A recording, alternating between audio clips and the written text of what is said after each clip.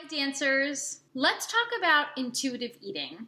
It's the process of listening to your body's needs, its hunger, its fullness, and its satisfaction in order to fuel your body. A major part of learning how to eat intuitively is knowing how to listen to your body's innate feelings of hunger and fullness and satisfaction. Dancers happen to be very body aware. See, we've been trained for years to know exactly what our body is doing. I mean, you try dancing without a mirror on stage. It's not that easy. So, like I said, we've been trained to be very body aware in the sense that we can feel exactly what's going on from the inside out, especially in regards to our placement and our technique. But when it comes to listening to our body in regards to fueling it for performance, this is where things get a little tricky. Our body happens to be very smart. It's biologically wired to tell us when it's hungry or when it needs food for fuel, and when it's full or when it's had sufficient amounts of food. Your body's hormones, specifically leptin and ghrelin, help to regulate this process. Leptin is our feel full hormone, and it doesn't usually kick in until about 20 minutes into a meal. So you've probably heard in the past to slow down while you're eating. Well, that's essentially because your leptin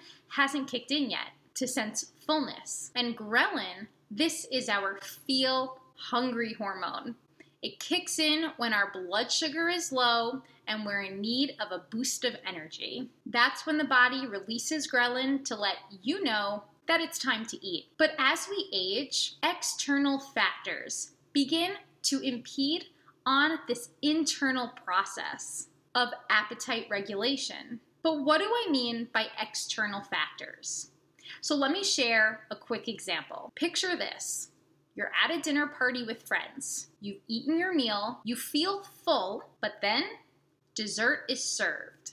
Now, you are physically full from your meal, but that dessert in front of you, that brownie sundae, looks so delicious. And you know from past experience that it is delicious. Obviously, you want to take part in dessert, but does this mean if you were to eat the dessert that you are not listening to your body's innate feelings of fullness? Well, spoiler alert, no, it doesn't mean that.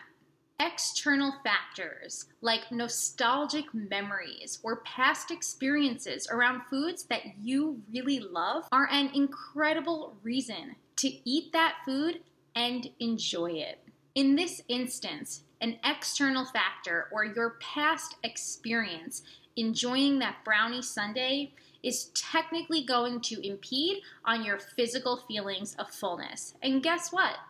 That's okay. Other external factors include emotions like stress and nerves, anxiety. These can cause an overwhelming disconnect between you and your body's feelings of fullness, which can technically result in overeating or maybe even undereating, depending on how you personally handle your stress. Another external factor, dancing. Yep, believe it or not, exercise, especially strenuous exercise, blunts our intuitive feelings of hunger. So if you ever feel like you are navigating a hectic schedule between school, classes, rehearsals, performances, and you are just not hungry, well, it totally makes sense. You genuinely might not feel hungry, but I can assure you, at some point, once you start eating, you are going to feel famished.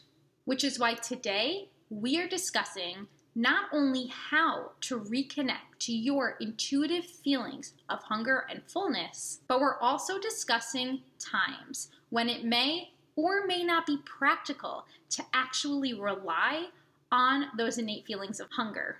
So let's dive in. If you feel like you have disordered eating, or maybe you've been diagnosed with an eating disorder, then listening to hunger cues gets a little bit more complicated. In fact, intuitive eating is usually not the initial goal for someone who is recovering from an eating disorder or very restrictive eating habits. And this is because we can't necessarily trust those intuitive feelings of hunger. Why? Well, our body, as I said before, is pretty smart. If we're under fueling it for a consistent amount of time, it gets pretty used to running with a low fuel tank. And as a result, your appetite is pretty much going to be temporarily non-existent. So eating enough calories and, of course, eating enough food throughout your day is essential if you want to learn how to fuel your body intuitively and how to trust your hunger and fullness. Generally, you want to focus on a flexible meal plan that incorporates a meal or snack every 2 to 4 hours, depending on your personal schedule. And if you need a bit more specific assistance to make sure that you're actually eating enough calories throughout the day, then you'll want to reach out to a registered dietitian nutritionist who can help you figure that out. And by the way, most of the dancers that come to work with me don't even realize how much they're actually under eating throughout the day, simply because they're trying to listen to their hunger cues, but because they're so busy, those hunger cues are off schedule. You guys burn a lot of calories throughout the day. You have to fuel your body. Now, when I say flexible meal plan, you're probably like, well, Rachel, isn't that counterintuitive? Isn't that an external cue? Well, you are totally right. It is an external cue, but it's also a tool that's going to help us bridge into developing that ability to listen to our innate feelings of hunger and fullness. We want to make sure that our body's metabolism is running efficiently. And to do that, it needs enough fuel throughout the day. My second tip is to say, see you later to those unnecessary, restrictive food rules. These are those rules that are telling you how much you should eat. What do I mean by this? Calorie counts, macro counting, MyFitnessPal. These are all unnecessary external cues that are controlling your food intake in a way that's impeding your ability to listen to those innate cues. With the exception of that flexible meal plan I spoke about earlier, I want you to steer clear of a restrictive caloric allowance that's centered around focused rules, telling you how much, when, what you should eat. Instead, check in mid-meal and ask yourself, at this point, will I feel comfortably full and satisfied for the next few hours or at least until my next snack or meal? Now remember, to answer that question, you're going to have to consider what foods you're eating. Are they satisfying you? Do you like them? Or are you just eating them because you think they might be healthy? You want to think about the foods that you are choosing to eat and the amount that you're eating, making sure that it is sufficient for your dancing body. And my final tip, using the hunger fullness scale. You've removed those restrictive external cues and you're fueling your body sufficiently throughout the day. Now you're ready to tune in to the scale. Well, not the body scale, the hunger fullness scale. But first, remember, dancers can't always rely on their hunger cues, especially when they're insanely busy. So you want to pick a time, such as on a day off, on a weekend, when you can in fact tune in. So I'll say it again. If you're navigating a very hectic dance schedule, you're going to be better off relying on that flexible meal plan for fueling